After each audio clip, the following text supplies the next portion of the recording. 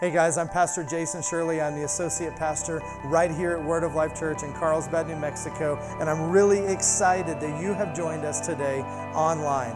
Just a couple of things. I want you to drop us a line if you're watching wherever in the world and let us know where you're watching from. We would love to hear from you.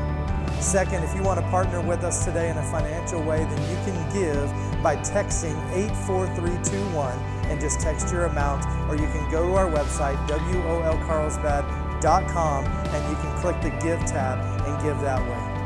The last thing today is that if you have any needs or anything like that that we can partner with you on, then drop us a line and send us that, and we're going to partner with you in prayer.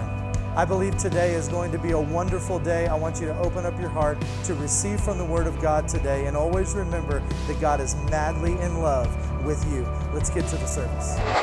Man, it feels really good to be back doing what we're called to do, right?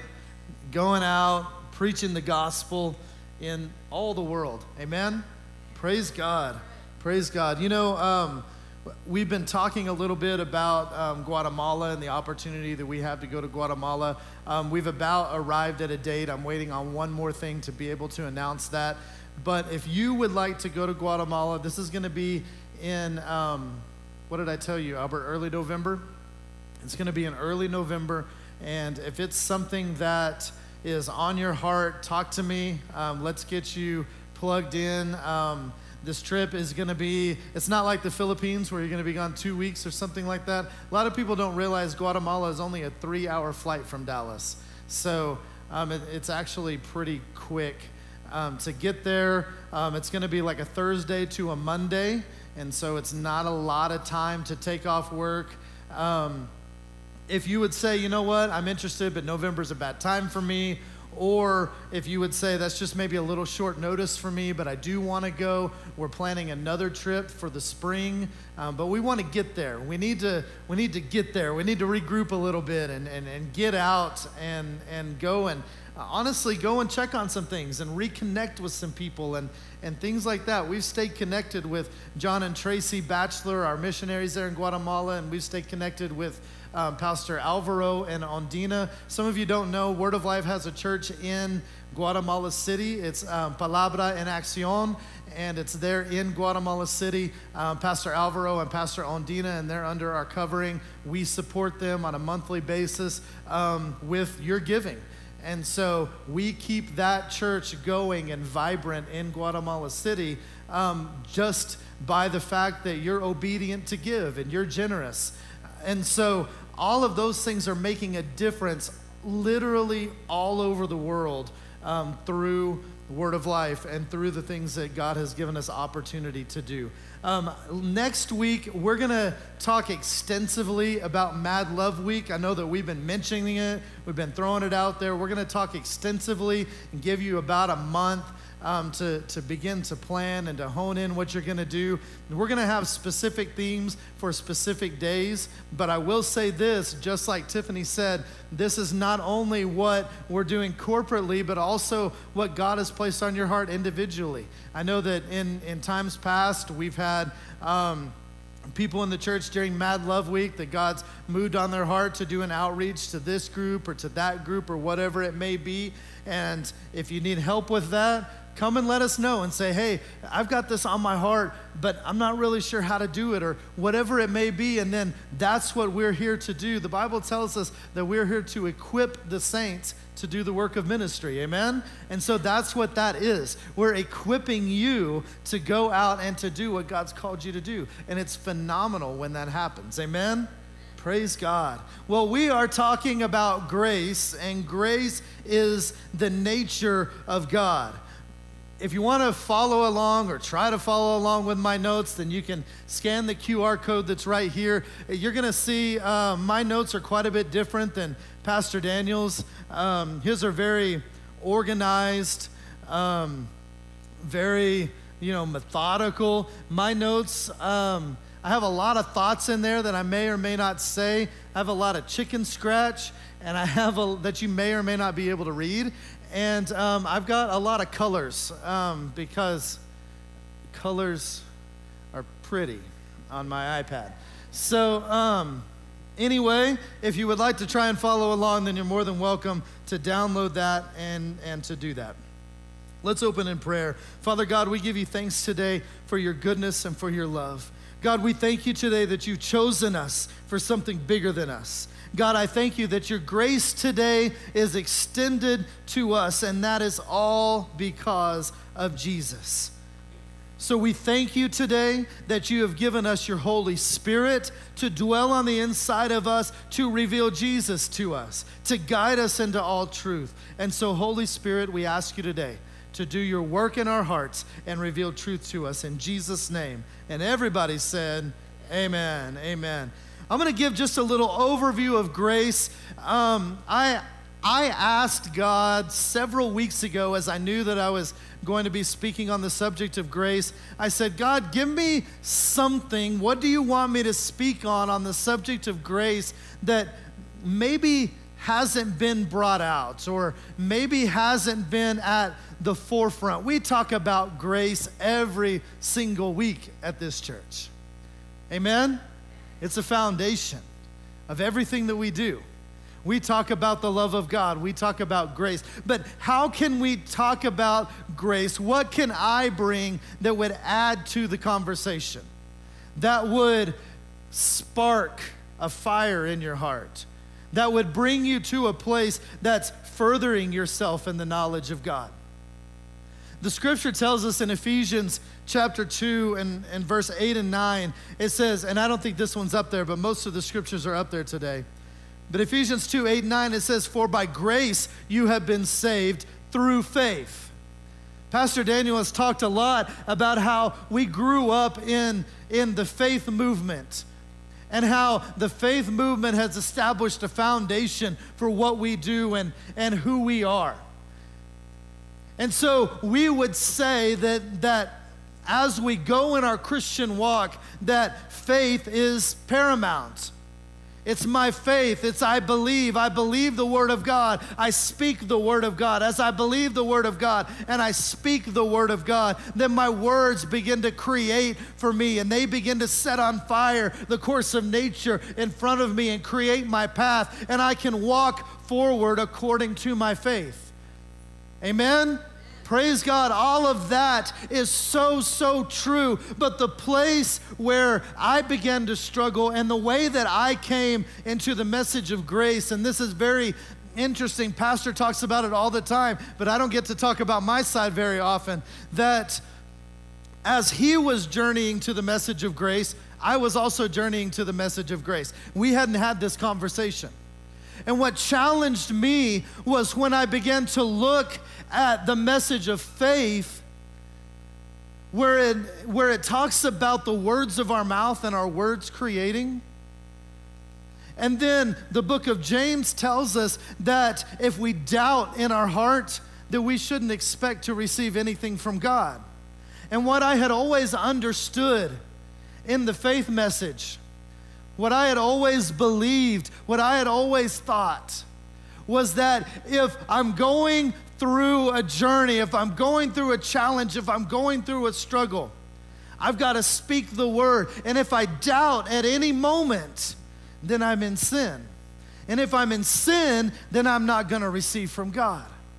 And what that breeds in our lives is a sense of unworthiness. What that breeds in our life is a sense of not being able to quite measure up to where we need to go. And then if we don't see the results that we expect to see in our life, we begin to blame either ourselves that I didn't have enough faith, or we begin to blame God. And I don't think either one of those things are the nature of our Father.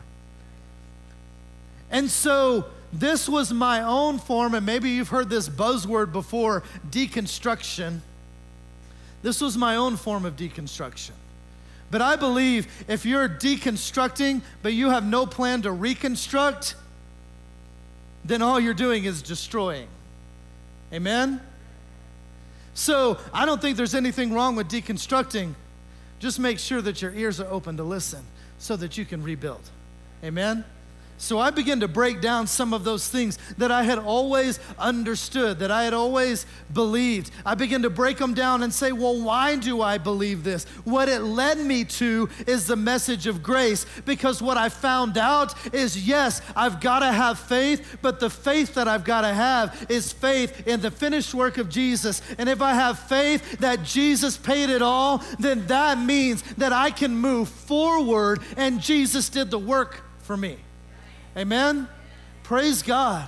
My faith for today is that Jesus is enough. My faith for tomorrow is that Jesus is enough. What do I need to say out of my mouth? Jesus is enough. What do I need to speak? What do I need to stand on? What's the rock of revelation? It's that Jesus Christ is the Savior of the world, that He died on the cross for me, that He rose again, that He has accepted me in the beloved, and that today I am the righteousness of God in Christ Jesus. That's what I believe. That's my faith. Because it's by grace that I have been saved through faith. Not of me, not of myself. It's a gift of God, not of works. It's nothing that I did. It's nothing that I said. It's not the way that I acted. It's not the way that I fall short. And then it's not the way that I've obeyed. It's nothing that I did. Jesus Christ died on the cross for me.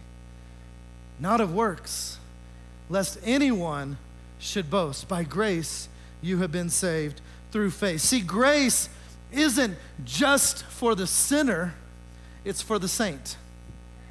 I didn't say it's not for the sinner, but it's not just for the sinner. Grace is also for the saint.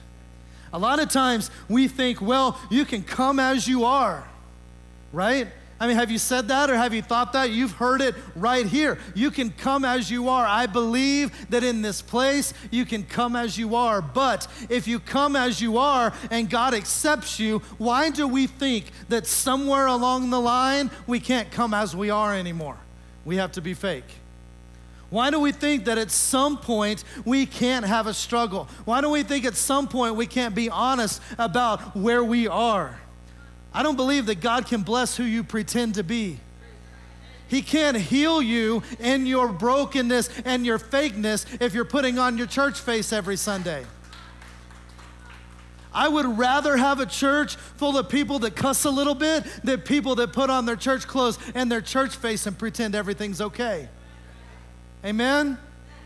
Why don't we just come as we are? Why don't we just say grace is not only for the sinner, but it's also for the saint? I know that I'm a saint, but I know that I have a struggle that I need help in. I need grace. Amen? I need help. I need help. Grace empowers us to live victoriously. This is not my definition, but it's the best definition that I've heard of grace. And so write this down. Grace means this: the unmerited, unearned, undeserved favor and kindness of God. Now you may be like, no, that's not what I heard. I heard that grace is this, or I heard that grace is that. Well, I think that every definition that I've ever heard of grace, it means these same things. If this speaks to you, write it down. If it doesn't, keep the one that you have. That's fine. But I believe this: grace is the unmerited, the unearned, the undeserved favor and kindness of God. A lot of times, have you ever heard the phrase, I'm just out here trying to keep my head above water? You ever heard that? Man, how you doing? I'm just out here trying to keep my head above. I'm just trying to keep the oars in the water. I'm just trying to keep on rowing. Just a little bit at a time. I'm just trying to keep moving forward. I'm just trying to keep rowing. Grace is not about you continuing just to row. Grace is the fact that there's a boat and Jesus is rowing and you have a seat that's saved for you. Amen? Praise God. Praise God. See, we can try and we can try and we can try, but we're going to fail and we're going to fail and we're going to fail. How about we say, Jesus, you row the boat. Jesus, for lack of a better way to say it, you're all thinking it, you take the wheel, right? You know you're all thinking it anyway. Jesus. Grace didn't empower you to keep rowing. It gave you a seat in the boat. You don't have to work on your salvation. The work has already been done and you are saved. Amen? Hallelujah. Hallelujah. So in talking about faith and in talking about this idea that I've got to have perfection in my faith in order to receive anything from God, I want to challenge you with this. Your faith is not what moves God. Sometimes we'll say, well, faith moves God. And I don't know if you've heard that before, but I know that I was taught it for a very long time. Faith moves God. Your faith moves God. The Bible never says that. It says faith moves mountains, but it doesn't say faith moves God. Your faith is not what moves God. Jesus' obedience is what moved God. And that's already done. See, Jesus' obedience is what moves God. So what's the response of my faith? My faith has to believe that Jesus obeyed and that was enough. Amen? Faith is still an integral part of everything that we do, but I have to believe that Jesus is enough, that Jesus paid it all. My belief is that Jesus obeyed once and for all. And for the death that he died, I was baptized into his death, and I was baptized into his resurrection. And so as I live today, I live not as me, but I live the same as the resurrected Jesus. Because life is working in me, the same power that raised Jesus from the dead. Amen? Hallelujah. Life is working in me. Faith in the fact that Jesus obeyed. And Jesus, through his obedience, moved God. The Bible tells us this in Ephesians chapter 2, verse 14. We're going to go back and forth to Ephesians chapter 2 today. It's not my title text, but we're going to go back and forth to Ephesians chapter 2 and pretty much read the whole thing.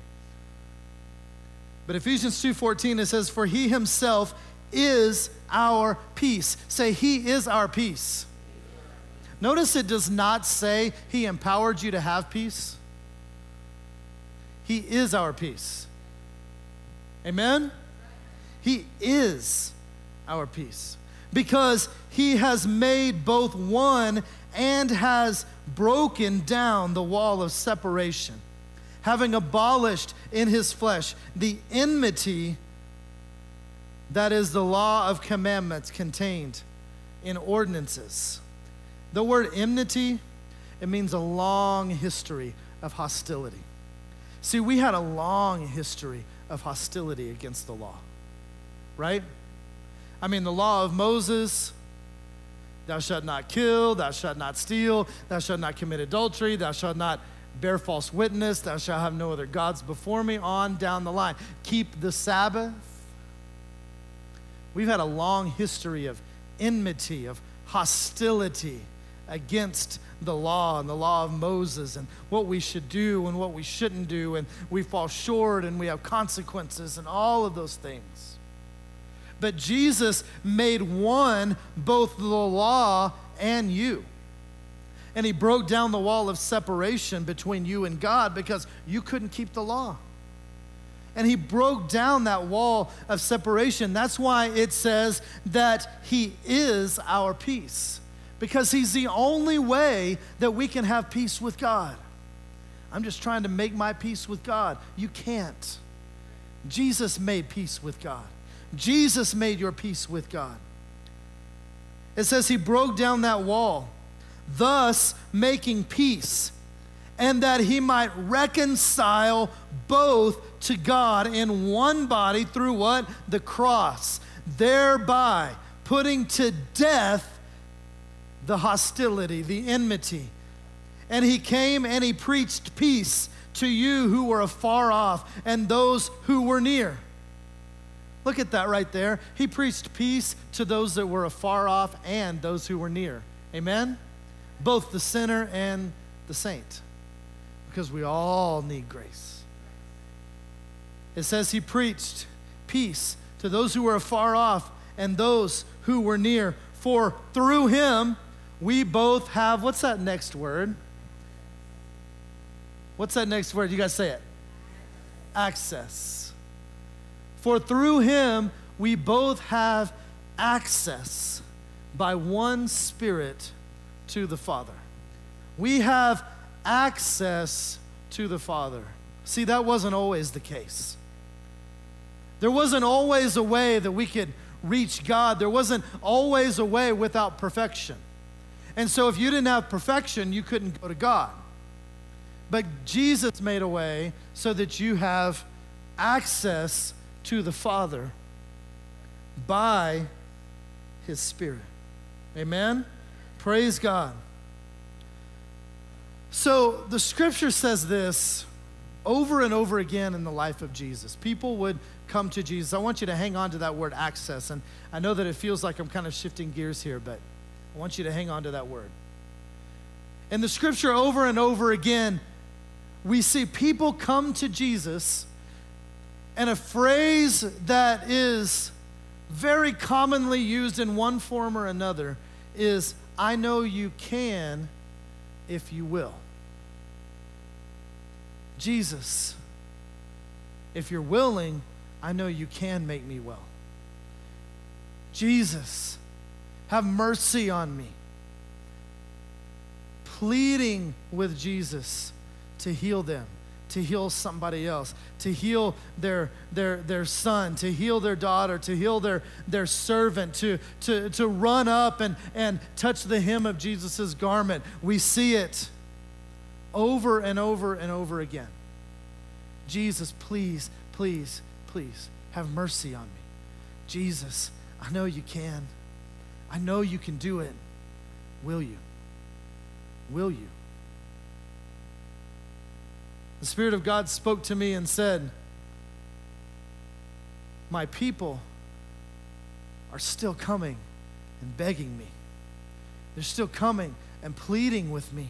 They're still coming. He said, Jason, it breaks my heart that my sons and my daughters are coming and pleading with me for what belongs to them already. They're coming and they're pleading and they're begging. God, I'll go to church every single week if you'll just do this for me. Right?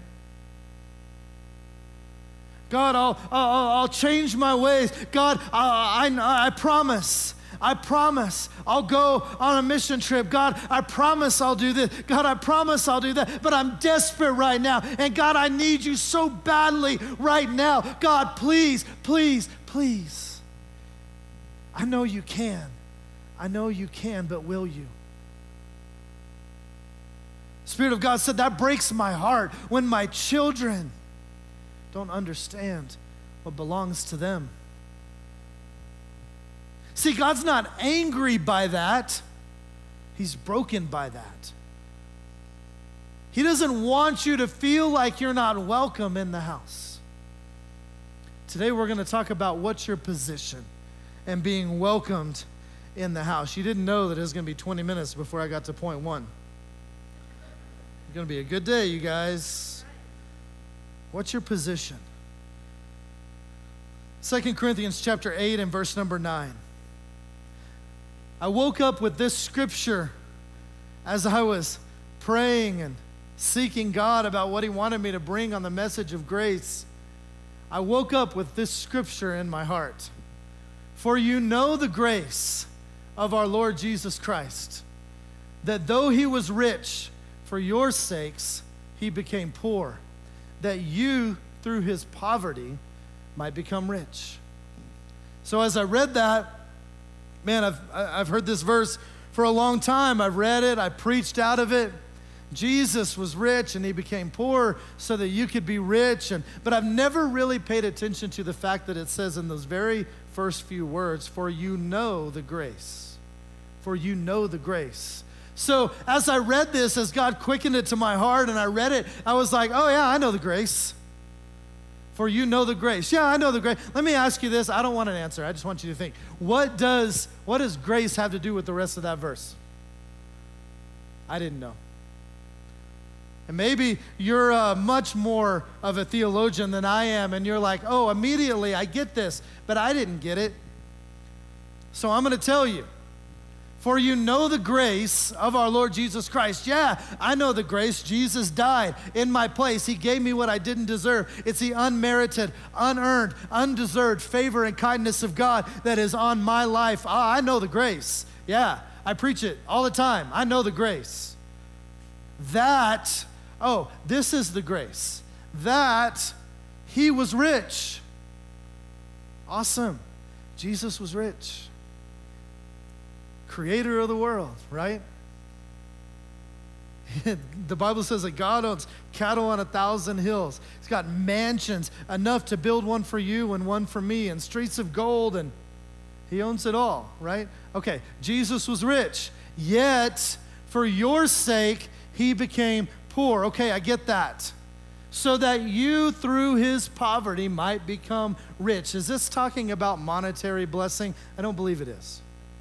There's plenty in the Bible about monetary blessing. I don't think this is. And we've used it, and I've used it, preaching about finances. And I don't think that's what it's talking about at all. I believe it's talking about our mindset. I believe it's talking about our position. Because if many of us are going to God saying, God, if you will, God, please, if you will. How many of you in your house, your kids come to you and they say, Mom, I know you can have dinner for me, but will you please? I'm starving. Please. I know you can, but please have mercy on me. Please. I'm dying of starvation. I mean, sometimes your kids may think they're dying of starvation, but do they ever come and just beg you just for food? Maybe they're begging you for ice cream or something when they should be eating dinner, but do they ever just beg you for their basic needs? Just pleading with you. Why would our Father in heaven make us beg when we're in the house? Why would he make us plead when we're in the house? For you know the grace of our Lord Jesus Christ. Why? Because you were poor. You didn't have anything. You were without God. You were without hope in the world, is what the scripture says. But then God, who is rich in mercy, by which he loved us, he gave himself for us. If he gave himself for us, he was rich and he became poor so that you, through his poverty, have a place in the house now. Amen? You don't have to beg anymore. You don't have to plead anymore. You don't have to say, God, if you will, please. I know that you can. I know. I've seen it before. In the Bible, I've seen it. Please. He said, it's right there for you. It's always been there for you. Take it. It's yours. You're in the house. It's yours. What does that have to do with grace? I was poor and I couldn't become rich. How did I become rich? Because Jesus humbled himself and he stood in my place. And then he was resurrected. And as he was resurrected, now I have been identified with him and I have been raised to life with him. And today I stand in the house. I have a place in the house. You can't serve with effectiveness until you understand that you're rich. You cannot serve with effectiveness until you understand that you belong in the house. Kingdom work from a mentality of poor will always make you seem like a slave rather than a son. If we're serving God from a mentality of poor, that's where you say, God, I'll serve you if you'll do this for me. You feel like you have to have some leverage with God. We don't have to have leverage with God. You say, God, I need you. And so I'll do this, I'll do that. The scripture tells us, I wish I would have put this scripture down, but the scripture tells us he has shown you what is good.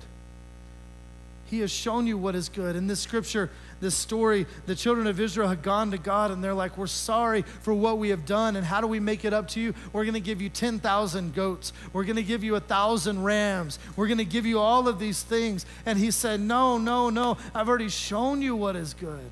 What do I require of you? Just do justly. Just love mercy. Just walk humbly with your God. That's all I require of you. I'm not asking for all of these things.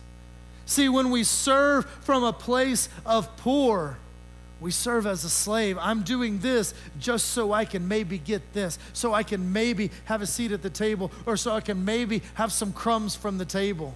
God, I don't want to ask too much. It makes me cringe every time I see somebody say, I normally don't ask for anything, but I'm going to ask just for this one thing right now from God.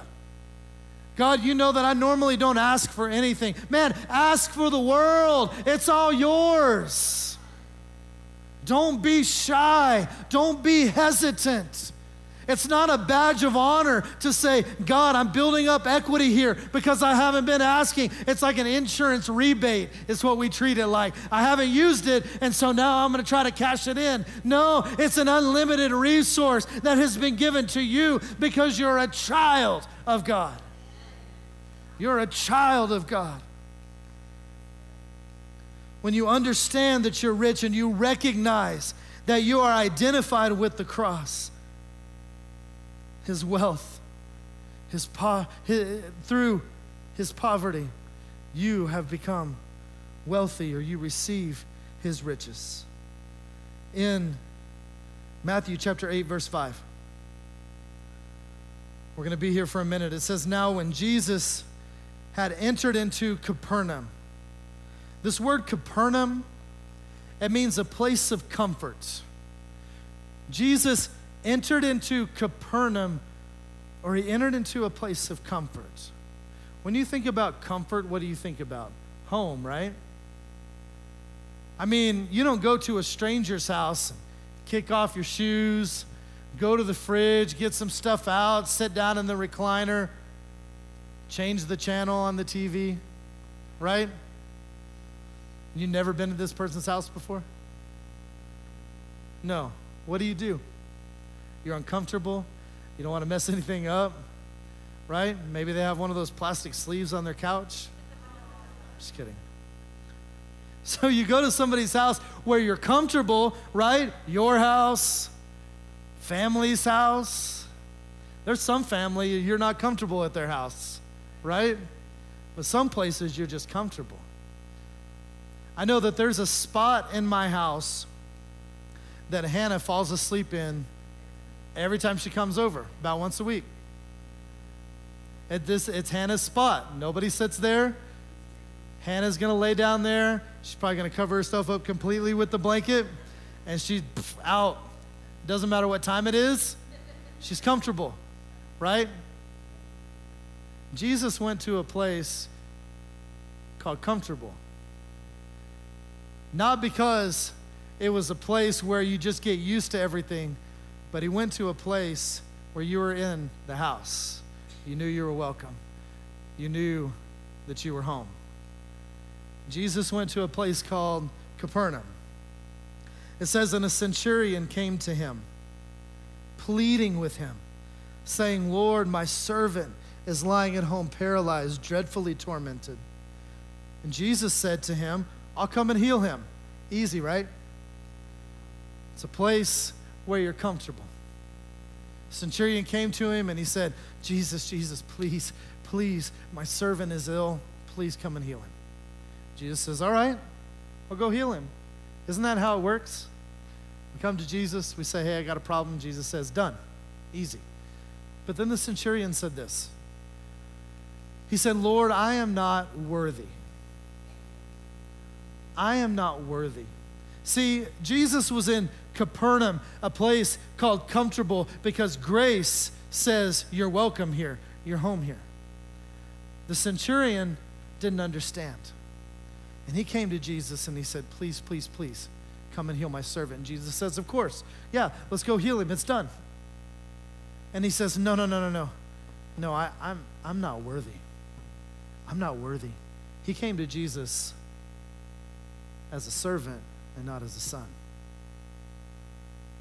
Interesting, because if you know the story, you may be thinking, where the heck is he going with this? The centurion answered and he said, Lord, I'm not worthy that you should come under my roof. And then he says, oh, but only speak the word and my servant will be healed.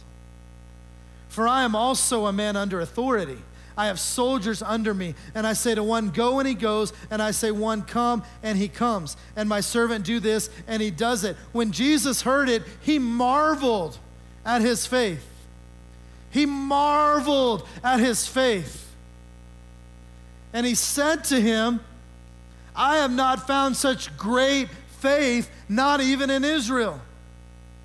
And I say to you that many come from the east and the west, and they sit down with Abraham, Isaac, and Jacob in the kingdom of heaven. But the sons of the kingdom, look at this, but the sons of the kingdom will be cast out into outer darkness, where there is weeping and gnashing of teeth. He's saying here that many come, even the house that is chosen by God, they come and they sit at the feet, but they don't recognize what I've given them.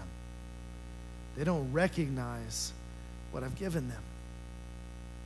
Yeah, I'm going to marvel at your faith, because that is some great faith to understand that even where you didn't feel like you were comfortable, you still believed. Aren't you glad that Jesus meets us where we are? Amen? I think he was saying here that your faith is extraordinary. To come and to ask something of me where you didn't even feel comfortable. But I want you to know that this is a place of comfort. And I'm not going to turn you away. I'm going to heal, because that's what I do. Even if you come to God today and you say, God, I am not comfortable. God, I'm not sure if you're going to do this or not. I know you can, but will you? Let's be real today. What's your position? What's your position? And maybe you would say, Pastor Jason, my position today is I'm just not sure. Okay. Jesus is here and he's meeting you where you are. Just like the centurion. He said, my servant is ill, but I know that you can do it. I know that if you just speak the word, it's done. No, don't come to my house because I got some skeletons in my closet. Right? Don't come to my house because I'm not worthy. Don't come to my house because I'm not sure. There's some dirty things in there. There's some brokenness in there. There's some hurt in there. But I know that you can do it. All you got to do is speak the word. Oh, that is some great faith. That is some great faith. But my son, that's not how I want you to be. That's not how I want you. There's a lot of people that come and they say the same thing and they sit down, but I'm like, no. You can have a place in the house. You can have a place in the house. He goes on, and Jesus said to the centurion, go your way, and as you have believed, let it be done. And the servant was healed that same hour. I'm not criticizing the centurion at all, and I don't want you to think in any way that I think Jesus was either. Jesus was not criticizing the centurion. In fact, he said, you have some remarkable faith. I'm blown away by your faith. But I don't want you to have to live miracle to miracle to miracle. Whenever Tiffany was diagnosed with cancer several years ago, one thing that we determined is that we know that God is a miracle-working God, and that miracles belong to us. But then one thing that we set out is we said, God, show us how to not get here again. Because I don't want to live manna to manna to manna. That's not God's best for me. God's best for me is not living miracle to miracle. Miracle, everything's great. Heartache, brokenness, fear, battle, miracle. That's not the cycle God's called us to. God's called us to the house. Jesus is meeting us where we're at. But he's saying there's also a better way. Let me teach you. Let me teach you. That's grace. That's grace. He could just say, no, that's not really how it works, man. You should have just come to me, and I want to go to your house, and if you're not letting me go to your house, why don't you go clean up first? Right? Why don't you go clean up? Pick up your stuff, fix those broken things, clean the skeletons out of the closet, then I'll go to your house, then I'll heal. That's not what he said. He said, oh, you have some great faith that you can come to me and know that I'm the answer, that I'm the hope, that I am healing. But there's a better way too. So yes, absolutely, you're healed. But there's a better way. Jesus will meet you where you're at, but he finished the work so that you could live as a child and not as a servant. The woman caught in the act of adultery, if you'll remember the story, and if you don't know it, please look it up. The woman caught in the act of adultery, she came to Jesus from a position of brokenness. What did Jesus do? Forgave her, right? Zacchaeus, he came to Jesus from a position of shame. What did Jesus do? He went to his house, he ate, right? Salvation came to the house that day. The woman with the issue of blood, she came to Jesus from a position of sickness, from a position of hurt, from a position of hopelessness, from a position of shame. What did Jesus do? He healed her. But then we look at Peter. Peter came to Jesus from a position of chosen. Peter was just as jacked up as everybody else, but he came from a position of chosen.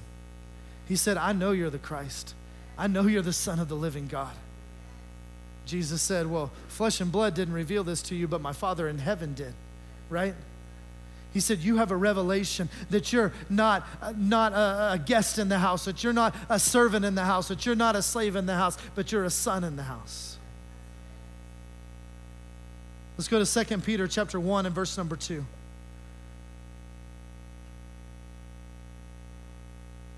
Peter says this as he's writing, and I want you to remember this. Peter was getting ready to die as he wrote this book. And Christians were being scattered all over the world. They barely had any communication with one another. They were being persecuted on the daily. And what I mean persecuted, they weren't just facing some heat on social media. They were like getting killed.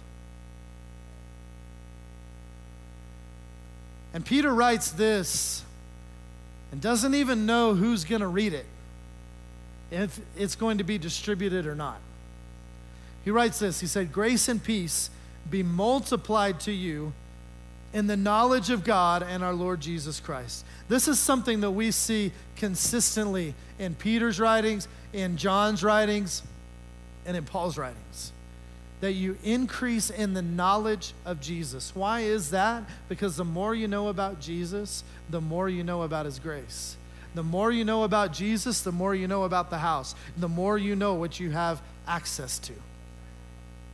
He said, grace and peace be multiplied to you in the knowledge of God and of Jesus our Lord, as his divine power has given us all things that pertain to life and godliness through, again, here's that word, the knowledge of him who called us by glory and virtue, by which have been given to us exceedingly great and precious promises, that through these you might be partakers, I love this, in the divine nature. You will be partakers in the divine nature. What's the nature of God? Grace. Grace is the nature of God. So you might be partakers in the divine nature. Everything here on out is a reflection of the fact that you're a partaker in the divine nature. And how do you become a partaker in the divine nature? Through the knowledge of him. All right, so we've established that baseline. It says, having escaped. That means to turn the other way, to flee from, to never look back, to run away. You have escaped corruption. You've ran from corruption. The corruption that is in the world. Let's go to the next one. The corruption that is in the world through lust. That word lust is not a a dirty word or a sexual word. It just means desire, through desire. It says, but also for this very reason, giving all diligence, add to your faith. Now again, this may seem like it's something that we have to do, like this is on us, that we should add this to our faith and we need to work to do these things. But because we're a partaker in the divine nature, we have access to these things. See, this is faith. Those things can be added because you have partaken in the divine nature. That's grace. So it says, add to your faith virtue. And add to virtue knowledge, and to knowledge self-control, and to self-control perseverance, perseverance godliness, and to godliness brotherly kindness, and to brotherly kindness add love.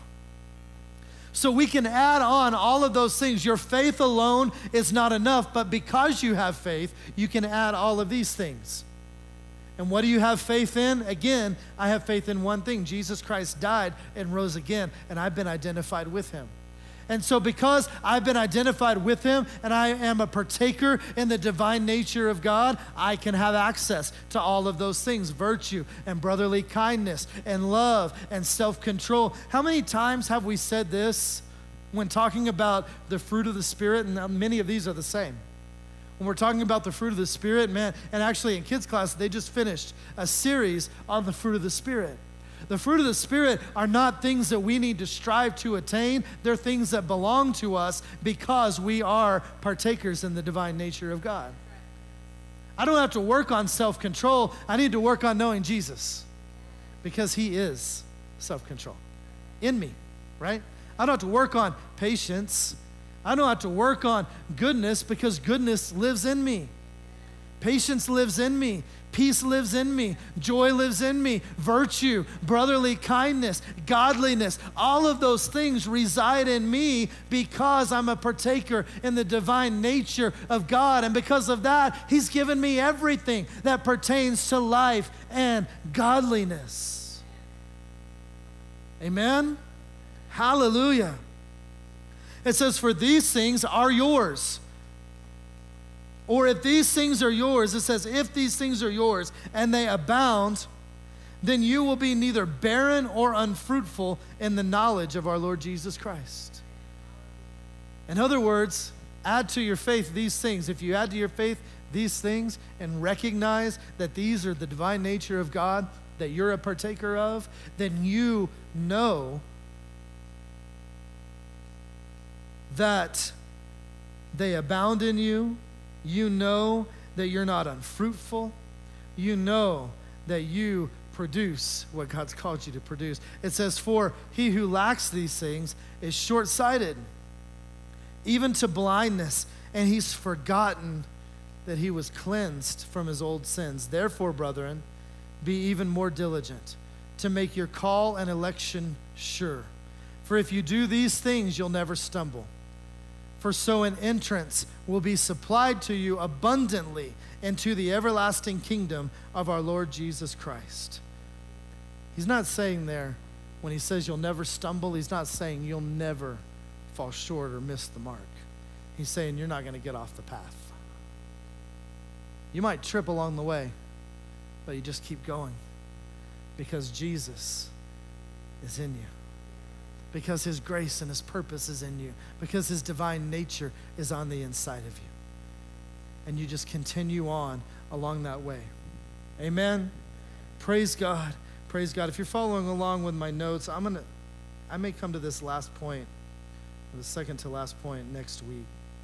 But I want to close with this today. In Ephesians 1:15 through 19, and you guys can go ahead and come up, the worship team.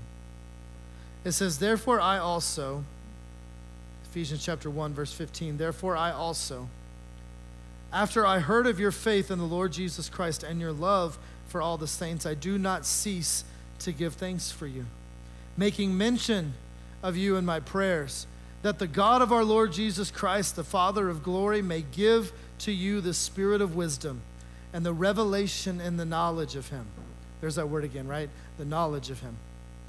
That the eyes of your understanding will be enlightened, that you may know what is the hope of his calling, what is the riches of the glory of his inheritance in the saints, and what is the exceeding greatness of his power towards us who believe, according to the working of his mighty power. See, in Jesus, we've been given the inheritance as sons and daughters of God.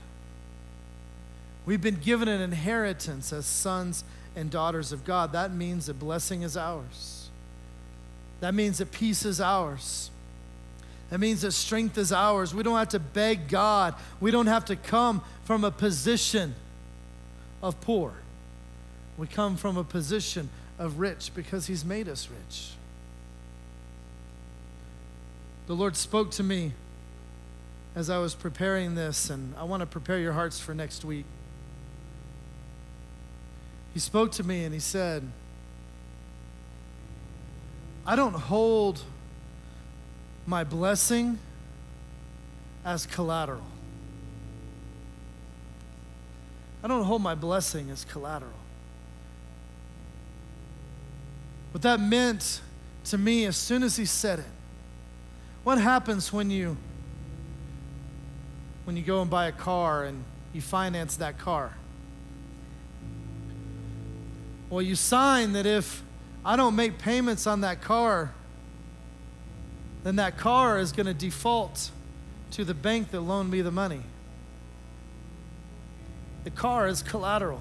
And if I don't fulfill my end of the agreement, then they're going to take the car back. But God spoke to me and he said, I don't hold my blessings as collateral. In other words,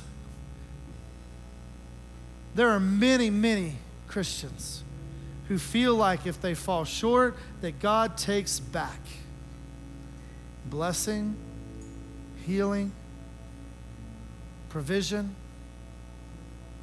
joy, strength. Well, these things are on me because I've done this or because I've done that. God does not hold his blessing as collateral. Jesus paid in full, and he signed it over to you. Amen? Next week, we're going to talk about grace. Newsflash. And we're wrapping up this series with the nature of God. I believe that the nature of God is healing.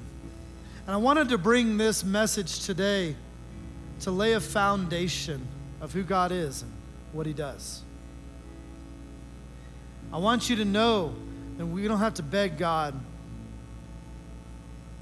that it's already been done. Next week, we're going to preach on healing from a grace perspective. And the Lord instructed me this. This is going to be a hard one for me, I'm just telling you. And I'm not telling you, I hope, let me back up and say this. I hope that this comes alive in you and that you come to this same conclusion. And I'm not saying that I'm further along or anything like that. I'm just saying this is what God has instructed me to do. He said, I want you to stop praying for people for healing. I want you to start praying for people for knowledge. And what I mean by that is when somebody says, I need healing, my prayer for you is that you know that you're in the house. My prayer for you is to know that you have access. Some of you may say, well, I'm going to stop texting him prayer for healing. No, I'm going to pray for you. But the Lord instructed me to change the way I pray. Because healing was done on the cross. When Jesus died and he rose again. We don't have to come and say, God, please will you? God, please will you? I want to know that I have access because I'm in the house. Next week's message is going to be powerful. So that's what we're going to talk about. And then we are going to pray for those that need healing. And we're going to lay hands. And I want to build your expectation. Because I believe this, that in an instant, you can know. In an instant, you can know. I believe that the power of God and the anointing of God will be here. That being said, today, even though we haven't preached the message, if you're sick in your body, I don't want you to go another week and say, I just got to get to next week. You don't have to suffer for a week. We can do this now.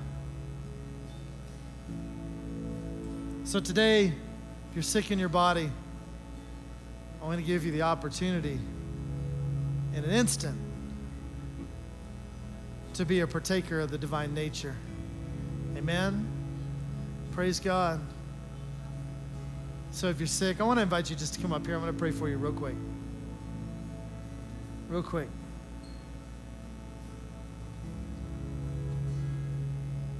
Anybody at all?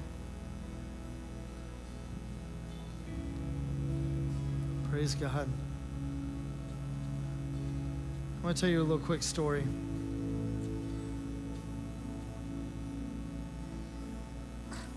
I talked a few weeks ago about the man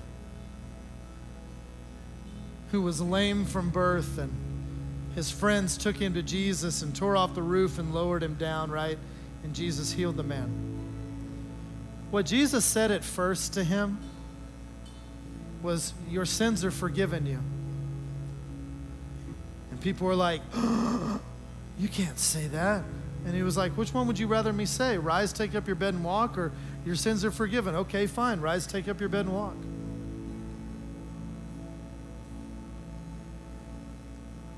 But when you know that your sins are forgiven and that you're a partaker in the divine nature, then you rise, take up your bed and walk. When you know that you're a partaker in his nature and that you have access, then healing is yours. So today, as I pray for you guys, I want you to receive it. I want you to thank God that you're a partaker in his divine nature. I want you to ask him to supernaturally teach you what you have access to in the Spirit. And just like the centurion that came, I believe it's twofold. Healing is yours, and he wants to teach you so that you can grow. It's twofold. So I just want you to receive that today. It's not anything in my hands that's special or anything like that. The Bible shows us that as we lay on hands, it's symbolic of a transfer of power. And so God's power is flowing down. I just happen to be the person standing here today. It could be anyone. God's power is flowing through me to you to bring healing today. Praise God. Father God, we just pray in the name of Jesus, in the name of Jesus, that healing belongs to us because we're partakers in the divine nature. And so I speak healing and I speak knowledge in the name of Jesus. Supernatural in Jesus' name. Father God, I pray that healing is ours, and because healing is ours, we have access in Jesus' name. Healing come and knowledge of who Jesus is in Jesus' name. Hallelujah. Hallelujah. We pray now in Jesus' name. We thank you that we have access. We thank you that healing is ours. And today, I speak healing and I speak knowledge of Jesus. In the name of Jesus. Hallelujah. Hallelujah. We thank you. Just on my shoulder and my neck. Yes, sir. Jesus, we thank you that healing belongs to us through the cross, and we have been identified with the cross. And so we speak healing and we speak knowledge of the divine nature of Jesus that we are partakers of. In Jesus' name. Hallelujah. Hallelujah. We speak healing. In Jesus' name. In Jesus' name. We are partakers in the divine nature of Jesus. I thank you that you have provided for us to be in the house, to be sons and daughters of God. We thank you for healing in Jesus' name. Amen.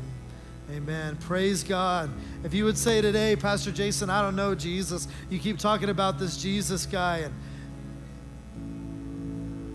sounds pretty great. I want to know him. I want to invite you to know him today. The Bible says that Jesus, who knew no sin, became sin for us so that we could be right with God. That means that you don't have to pay the price for your sin, but all these things that we've been talking about today, that we can be partakers in the divine nature of God, you have access to all of that through Jesus. That all happens by grace. And the faith that you have to have is that Jesus paid the price for you, and that's enough for you. And so if you've never received Jesus today and you want to, I want you to pray this prayer with me. And I'm going to ask everybody that's in here to pray it with us as a show of support to those who haven't. See, we're a family here. It's not about singling you out and making you feel awkward or anything like that. It's between you and God. And so say this prayer with me. Say, Jesus, I believe that you're God's son. I believe you died for me. And I believe you rose again. And I ask you to come into my life to help me and change me. And I give my life to you. In Jesus' name, amen. Thank you once again for joining us today online. We value you and we want to hear from you. If you made a decision for Christ today, you can select I Choose Jesus on our website, and we've got a couple videos for you to watch so that you can get started on your walk with God. We've also got a free ebook that you can download right from our website called I Choose Jesus, and I want to encourage you to do that. Once again, thank you for joining us, and remember that God is madly in love